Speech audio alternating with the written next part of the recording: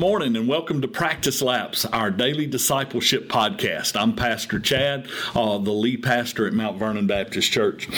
This morning I wanted to talk to you about the idea of what is sin and what is okay and not okay. It's a question I get asked an awful lot as a pastor. People will come up to me and say, Brother Chad, is it okay to do this? Or is it okay to do that?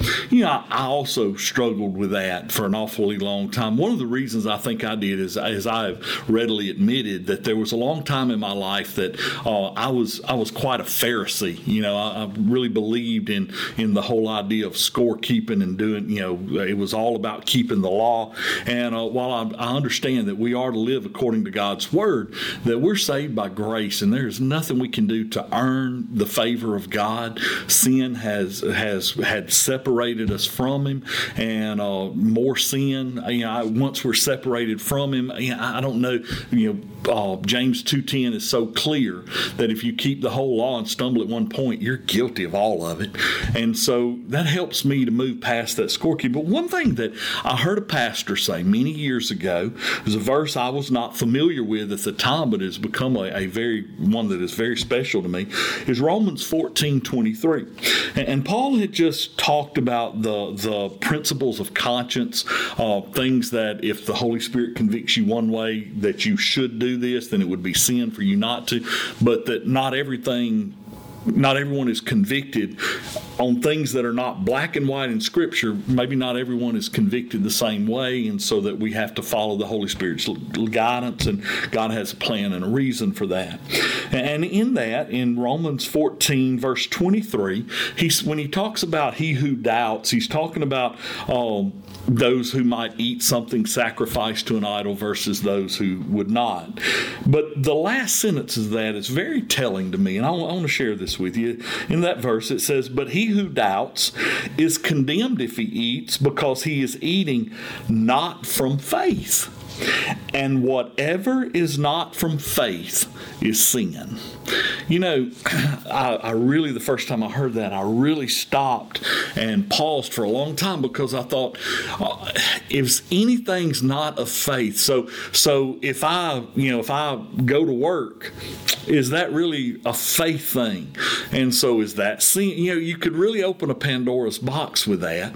And I just began to realize, in the context of what he was saying, he's describing if you can't do something knowing that, you know, and knowing that the Holy Spirit is not keeping you or restricting you from doing that, not convicting you of it.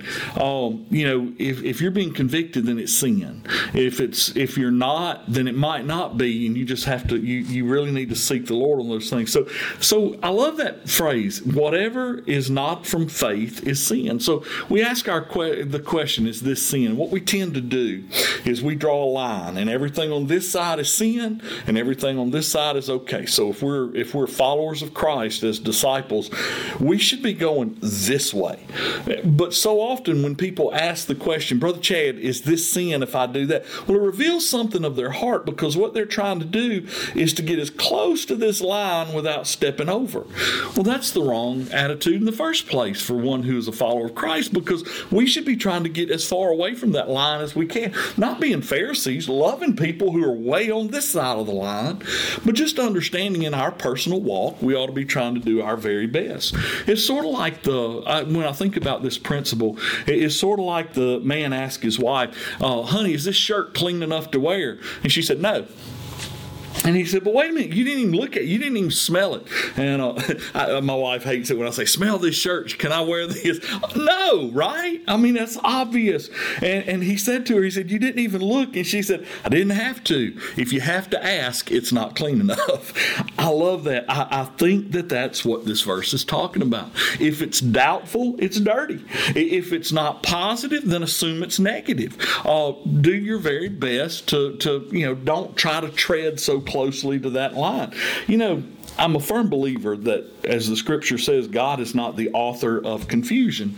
And so if you have to doubt, then it's doubtful. And if there's doubt, then it's dirty. And I think that's the easiest way to remember, just to err on the side of caution in life. God gives us peace if we are in His will.